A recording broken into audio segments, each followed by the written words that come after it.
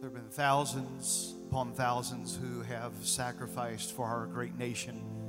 And there are many people who are heartbroken because they never came home.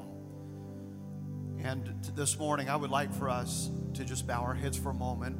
And can we honor those soldiers that have fallen for our freedom? Those that have fought so that you and I could worship and experience the presence of God like we just did a few moments ago. So, Father, we thank you this morning for our great nation. We thank you for those who have fought, Lord, for our freedom and have given us such great liberty in this nation. Father, we lift up those that, Lord, are heavy-hearted because they never came home. They gave their lives in the act of service. I pray that you would comfort, Lord, children who are missing their mom and dad. I pray for moms and dads who are missing their sons or daughters. I pray that you comfort their hearts this weekend. And as this great nation takes a moment to remember why we have such a great nation, it has been the sacrifice of those who have given their life so that we can be free. And we pray a blessing upon them, Father. We pray you comfort them. And we pray, God, as communities and cities celebrate and give honor, Lord, this weekend, I pray that you bring unity. I pray that you bring healing. And most importantly, may Jesus Christ be lifted and glorified. In Jesus' name, can we all say amen? Well, good to see you this morning. Thank you for worshiping. Man, just such incredible presence of God this morning. And it's so good for us when we come together and worship like we do. And today I want us to continue this sermon series on when one to win 1,000. When one to win 1,000. And what we're looking at is how God wants to, I'm looking for my glasses and I can't find them. I'm digging. I'm hoping I can pull out a candy bar or something. But when one to win 1,000. Win one to win 1,000. What are we saying about this? This is the heart of God, that God wants to win people to him. And this is the heart of Christ. And today we're going to look at how he does that. How does Jesus do this?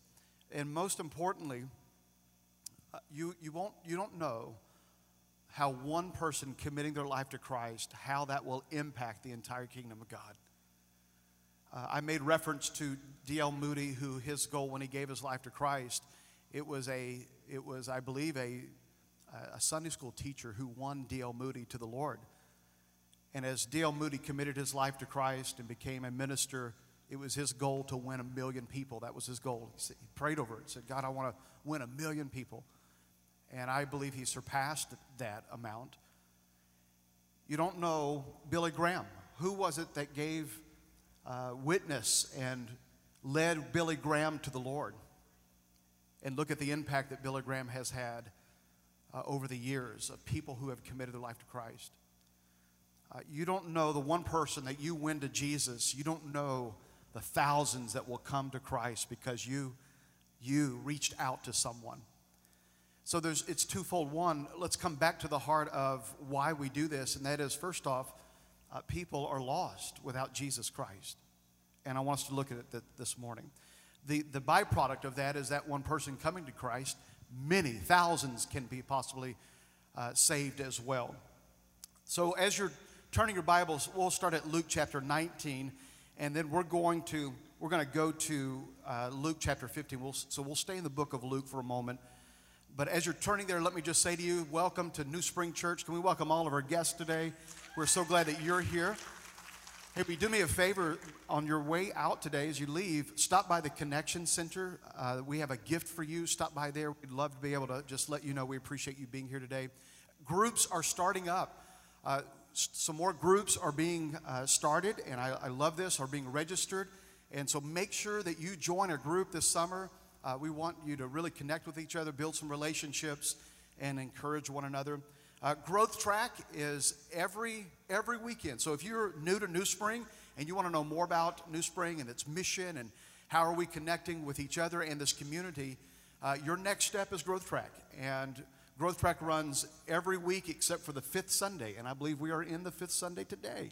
So every week we have Growth Track, and you can join and register that as well. And this coming Wednesday night, you don't want to miss. It is First Wednesday. It is an hour packed full of worship, prayer. We do communion, and we're doing water baptism. If you gave your life to Christ and you want to be baptized, go ahead and register for that as well.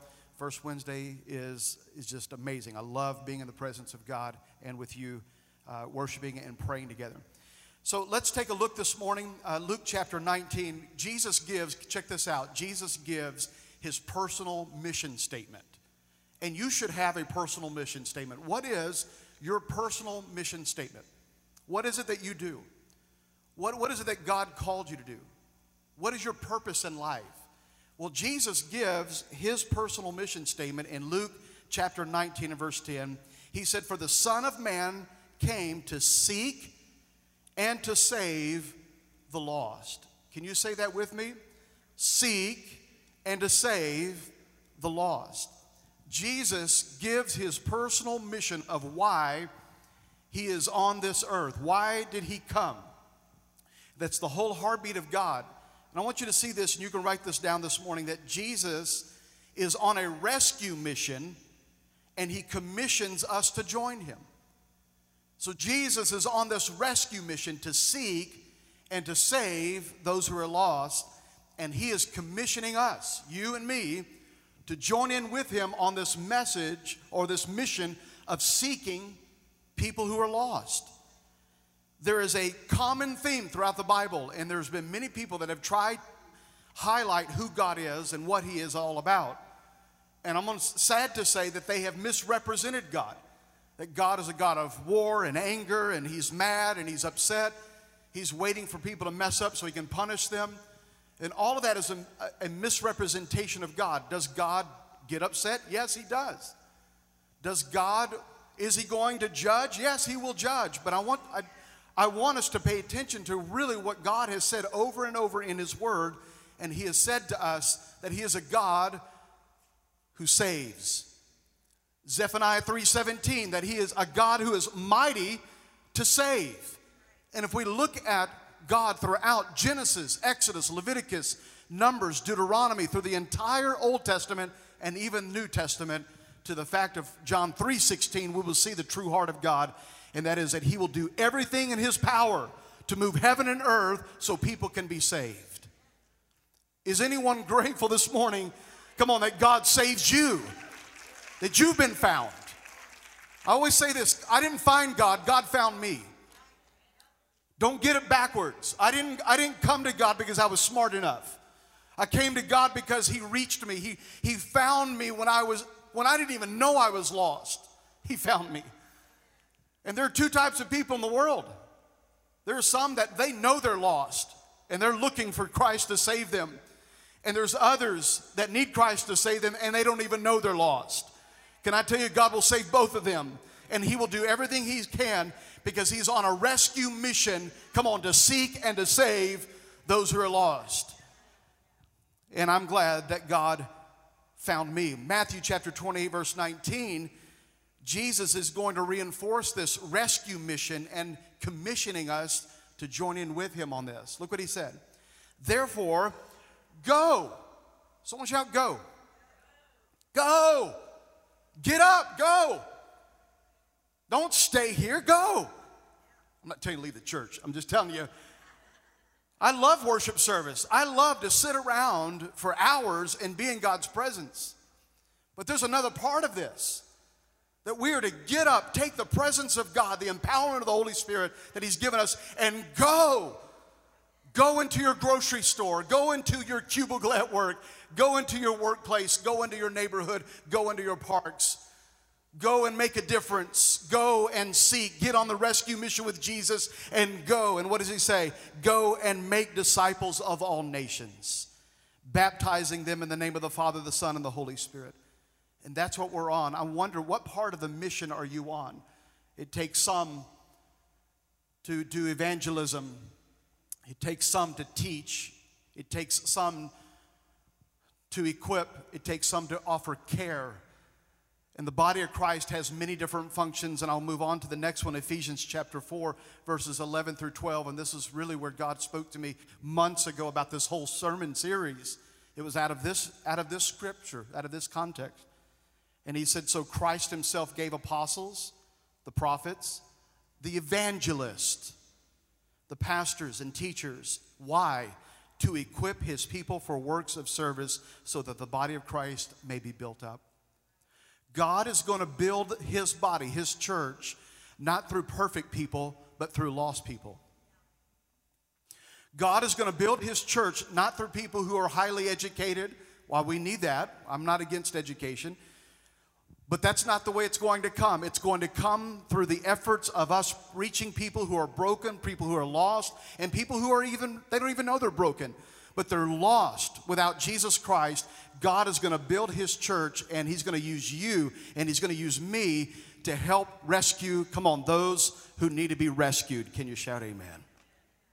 So we don't have the power to convert people, but we are empowered by the Holy Spirit to share our story, to share what Christ has done. Don't ever lose sight.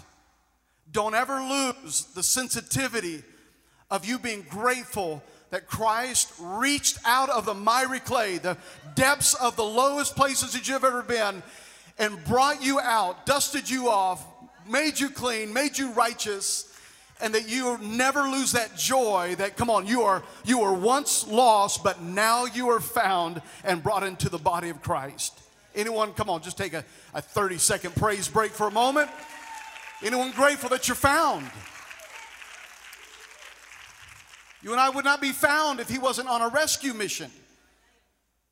And many of us this morning would not be found if it wasn't for a church or a pastor or a Sunday school teacher or a groups leader, someone in the church, a deacon, someone in the church reached out to you and they brought you in, introduced you to Jesus Christ, prayed for you when you need to be prayed for, encouraged you to keep on going when you feel like you didn't want to go on. Someone encouraged you to stay in there and hang in there. And God is still looking for us, come on, to join with him on this rescue mission. Would it be a sin for us to pass by? Would it be a sin for you? Would it be a sin for me to pass by a burning house and hearing screams from the house and not do anything to try to save those people? Would it be a sin to not at least call 911? Would it be a sin to just ignore it and walk by while the house is burning, knowing that there's people inside the house?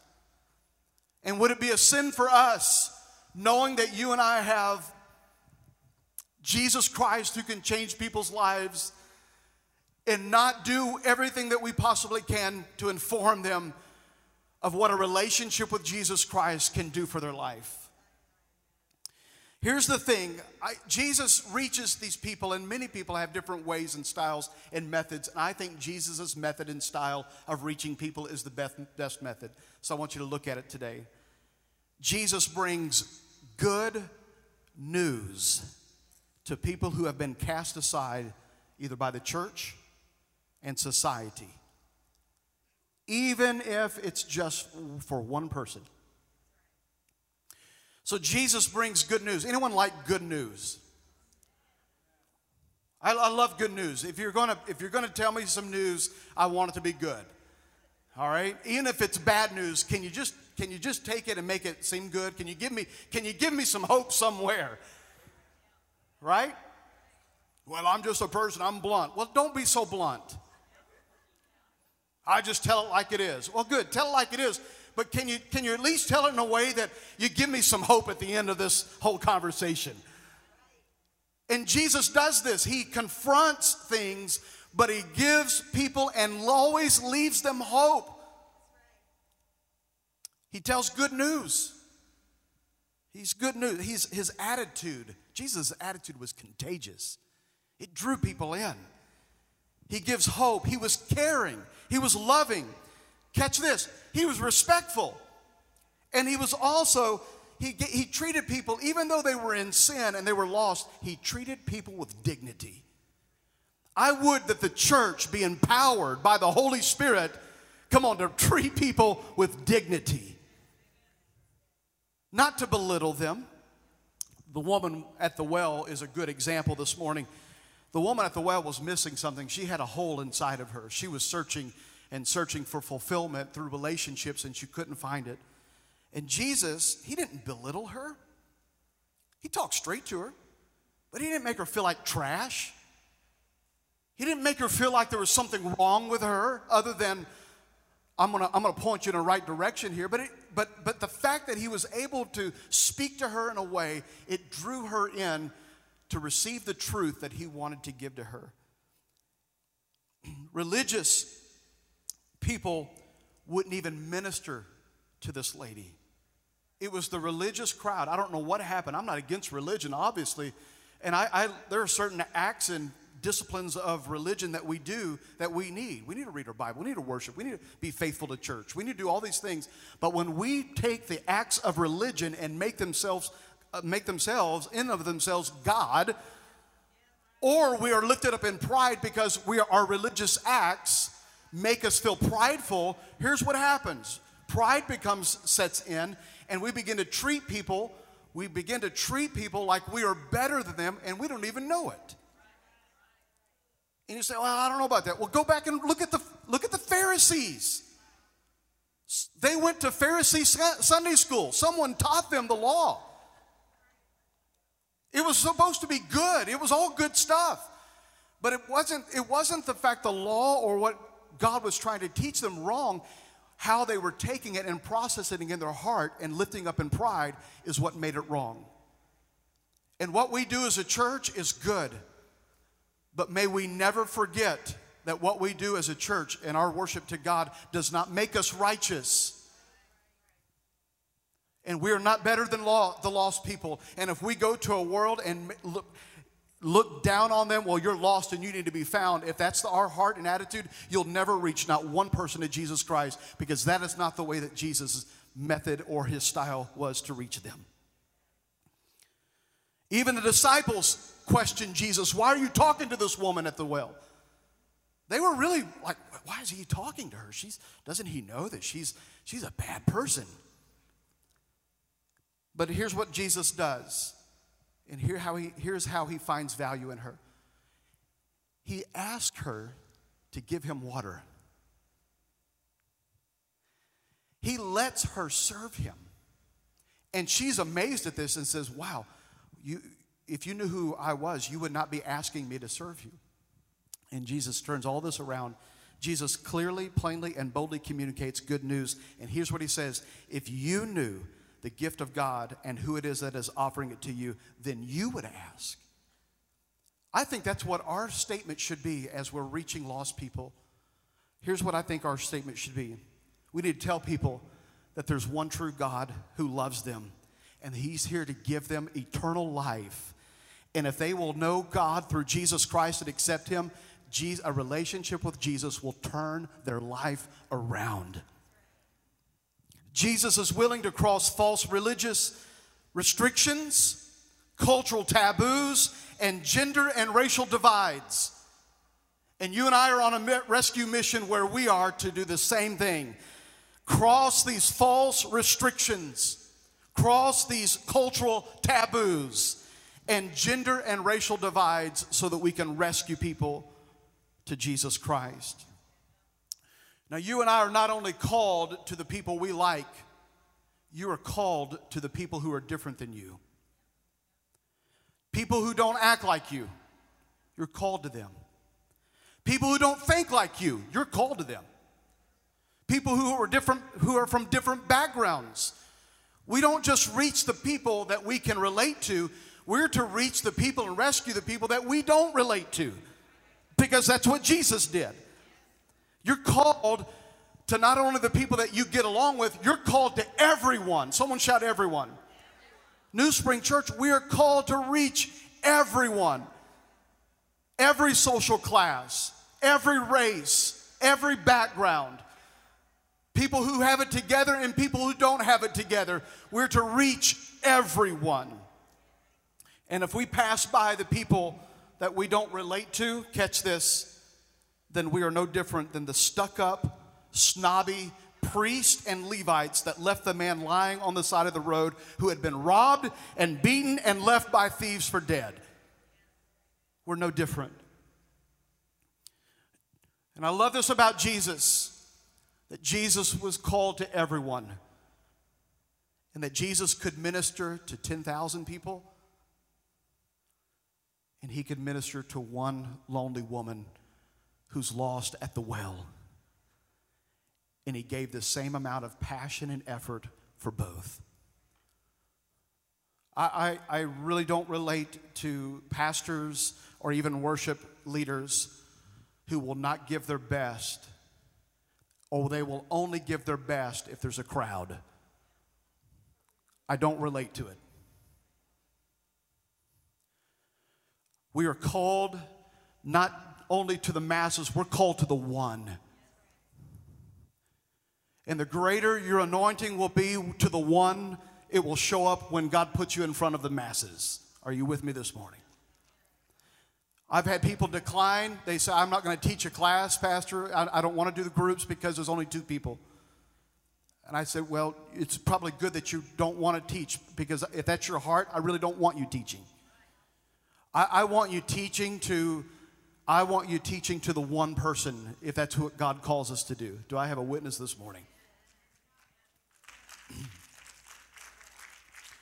The size of the crowd doesn't matter.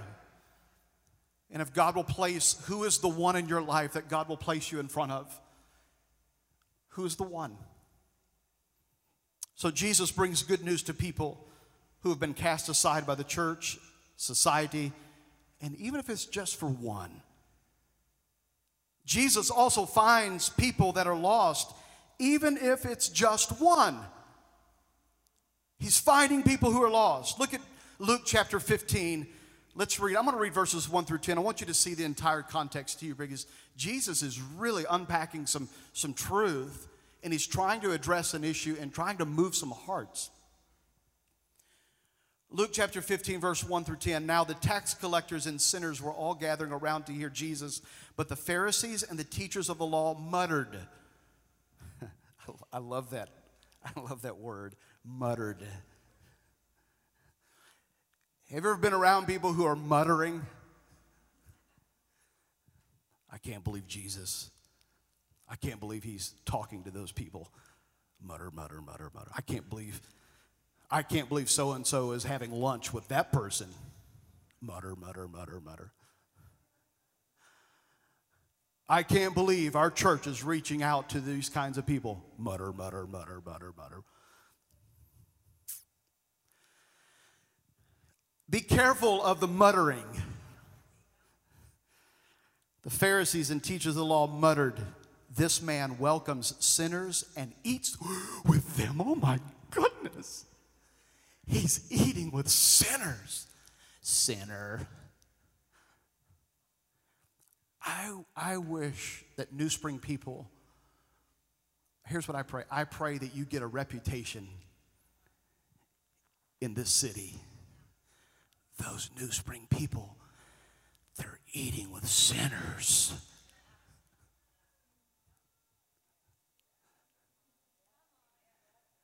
They're hanging out with those type of people. Mutter, mutter, mutter, mutter, mutter. Jesus is going to call you to reach the one who may not look like you. And are you willing to allow the Holy Spirit to give you an anointing to seek and to save the lost? In Jesus' name. Then Jesus told them this parable. He tells this story as an answer to this muttering. But these guys need to be on the same page with Jesus, and he really wants them to, so he's going to tell them this parable. Suppose one of you has 100 sheep and loses one of them. Doesn't he leave the 99 in the open country and go after the lost sheep until he finds it. And he finds it, and he joyfully puts it on his shoulders, and he goes home. And look at this. Then he calls his friends and neighbors together and says, "Rejoice with me. I have found my lost sheep." He says, "I tell you that in the same way, there will be more rejoicing in heaven over one sinner who repents than over 99 righteous persons who do not need to repent."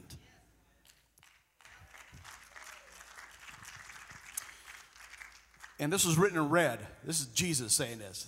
Look what now he's going to go on to another parable because he really wants them to see a different, same story, same dynamics happen, but a different scenario. Look what he says. "Or suppose a woman has 10 silver coins and loses one. Doesn't she light a lamp, sweep the house, and search carefully until she finds it? And when she finds it, she calls her friends and neighbors together and says, 'Rejoice with me, I have found my lost coin.' And in the same way, I tell you, there is rejoicing in the presence of the angels of God over one sinner who repents." I'm not going to read the third parable, but he goes on now. He's talking about the lost sheep, the lost coin, and the lost son. And he says the same thing. Here's a lost son, and at the end they throw a party because he has come home. Jesus is on this rescue mission to find people who are lost. What is the backdrop of this parable? Check it out. It gives it great depth. He is speaking to Pharisees, and they're accusing Jesus of being friends of sinners and tax collectors. And Jesus is dealing with this religious spirit where they have allowed themselves to feel so righteous that they have lost the heartbeat of the mission of Jesus. What is a religious spirit, you ask? It is judgmental. There's no grace. It's all based on performance and outward appearance. It's based on image. And it does damage to the kingdom of God, because while we may do things that look religious, they're to be to worship to God and never to be a platform to where we feel like that we have arrived somewhere where other people are not.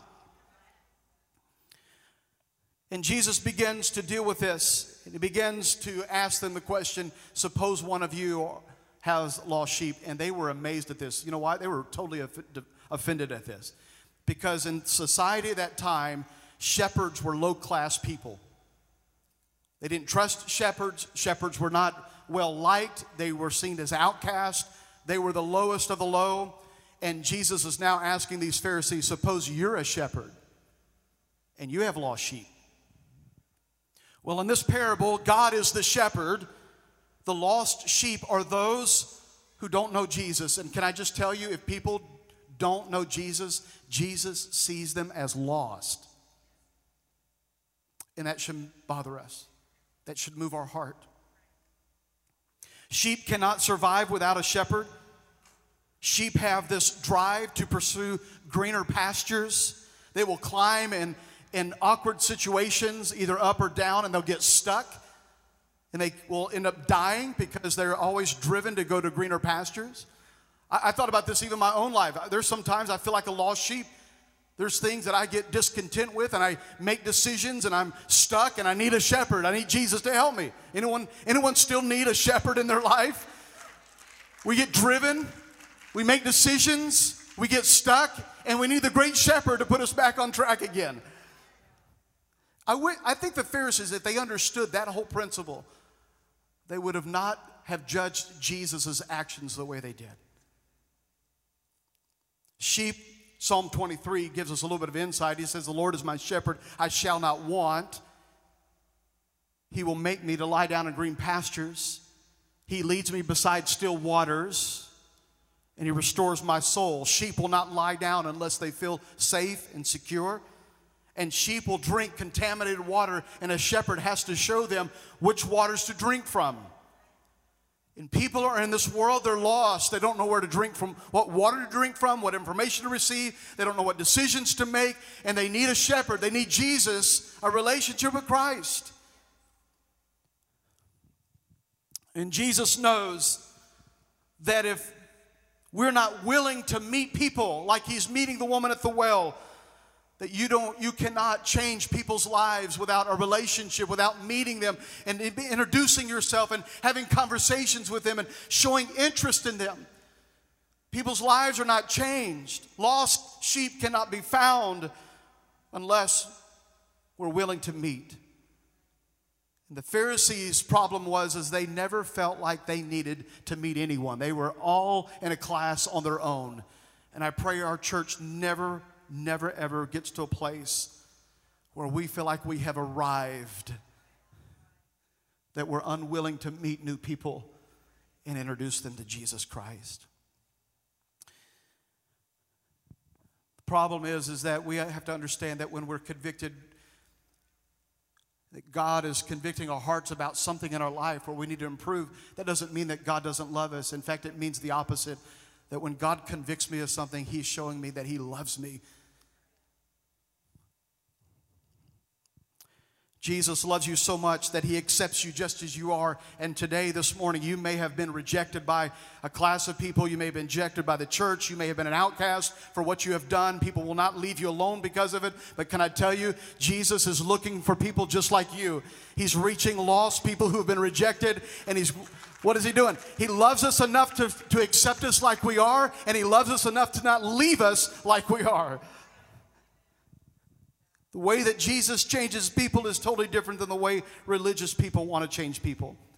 Can I tell you just one thing? That 1 Peter chapter 2, verse 4 and 5 shows us how God builds people and builds His church. Look what He said. As you come to Him, the living stone, rejected by humans, but chosen by God and precious to Him, you also, like living stones, are being built into a spiritual house to be a holy priesthood, offering spiritual sacrifices acceptable to God through Jesus Christ. I don't know about you this morning, but you may feel like you've been rejected. But there's good news. Where people have rejected, God has accepted.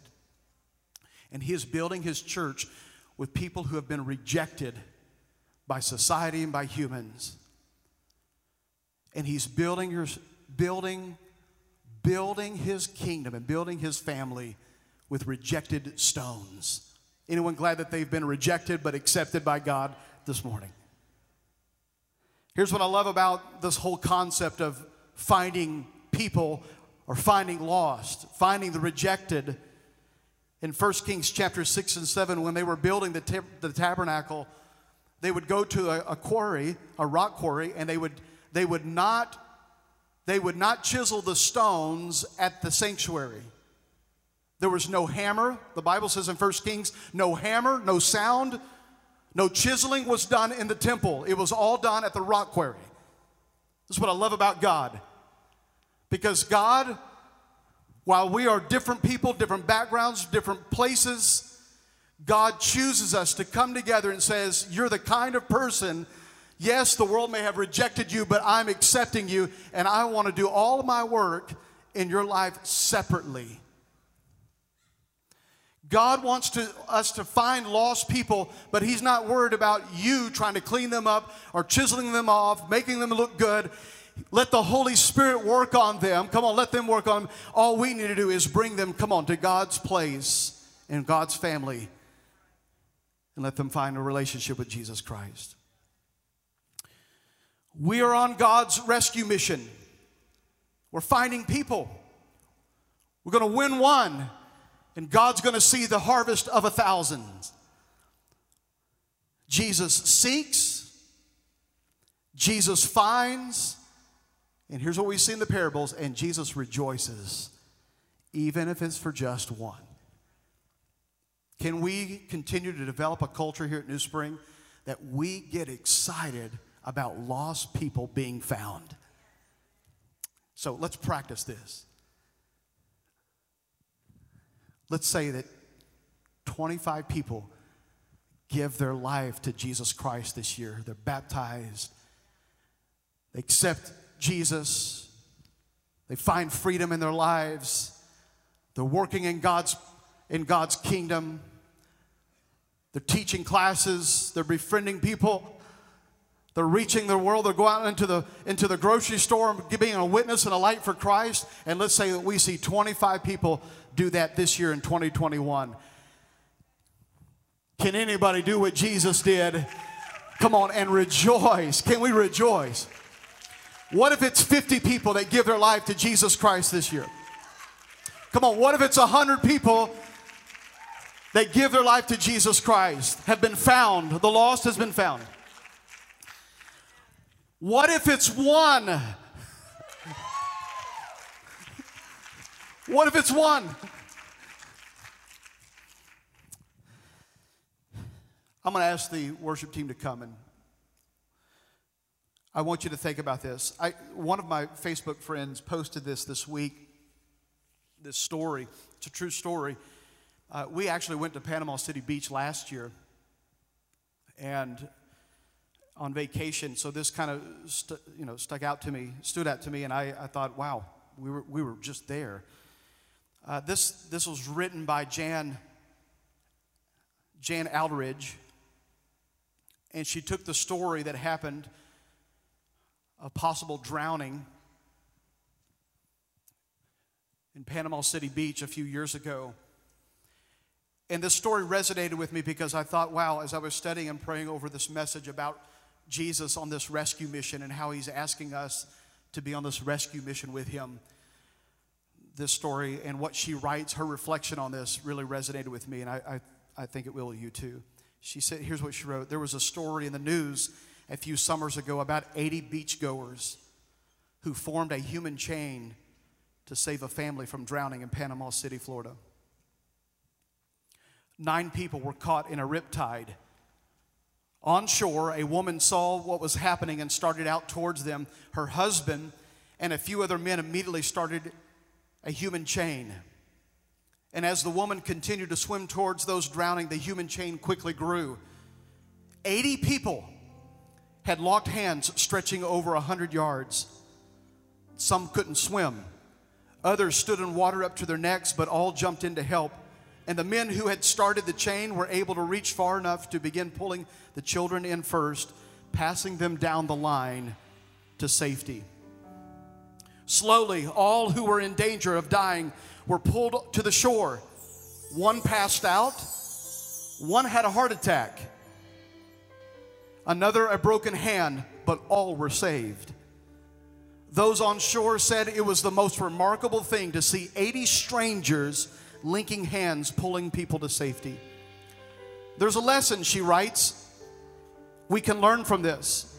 Probably several, but I couldn't help but wonder what each of the 80 people in the chain were thinking as they stood there locking hands with one another. Did number 18 feel he wasn't doing enough? All he was doing was holding on to 17 and 19. Maybe number 8 couldn't see the end of the line, but all they knew to do was to keep holding tight. What was number 52 thinking? He wasn't pulling anyone out of the water. And did number 36 feel he wasn't doing anything significant? Numbers 1 through 79 didn't do anything but lock hands with the person next to them. But make no mistake about it, each one was as important as number 80. The one grabbing those drowning by the arm and starting them down the line to safety. If it had not been for each of them, all 9 probably would have died. And here's what she says. The kingdom of God works in much of the same way. Don't let Satan ever convince you that what you do in the kingdom of God is insignificant. And don't ever compare what you do for the kingdom to someone else. We must all work where we have been planted to win souls until the Lord returns. None of us can do it alone. And after you've done, or after you have found your place, she writes, grab a hand. You may not be able to see the end of the line, but grab a hand and hold on with all your might, because the greatest harvest is yet to come for the kingdom of God. Can you stand with me this morning? Come on, let's give Lord a praise for what He's telling us this morning. Here's what I want to tell you. You have a piece of paper that was handed to you this morning. And I want you to write, I'm going to ask you, who is your one? Who is your one? Who's the one that God is asking you to reach? Who's the lost that God is going to allow you to interact into their life, and that the Holy Spirit is going to empower you to say the right words that's going to lead them to a relationship with Jesus Christ. Sharing your story is your ability to rescue and save the one that God places in your life. And your story of what Jesus has done for you is going to lead someone to Jesus Christ. We've been preaching this for a long time, Bonnie and I. And I remember years ago, we were at Lebanon Assembly of God Church, just right down the road. Ross was only 10 years old. And he heard the message about how we are to interact with people who are hurting. And here's an 8 to 10-year-old kid, goes to school, and they're on the playground. And his buddy on the playground begins to tell him, sees tears in his eyes, and Ross says, "What's wrong?" He said, "My mom and dad are divorcing, and I'm heartbroken over it. I don't know what to do." And Ross began to express what an 8 to 10-year-old boy could do. He says, "Well, can I pray with you? Maybe Jesus will help you, and maybe he'll help your mom and dad." Ross, on the playground, Clinton Massey School, prays with his friend. The teacher hears it, overhears it, and writes us a note and lets Bonnie know. Says, "I just want you to know how proud I am of Ross, of letting his light shine for God. He just prayed with his friend at school." And here he is, several years later has passed. The boy knows Jesus Christ, family's still together. And I'm just telling you this, here's what I'm telling you. If an 8 or a 10-year-old boy can share what they know of Jesus, come on, you and I can do this too. Can we not lock hands, New Spring? Come on, join hands together and say, "I'll do my part. I'll do my part to win the lost."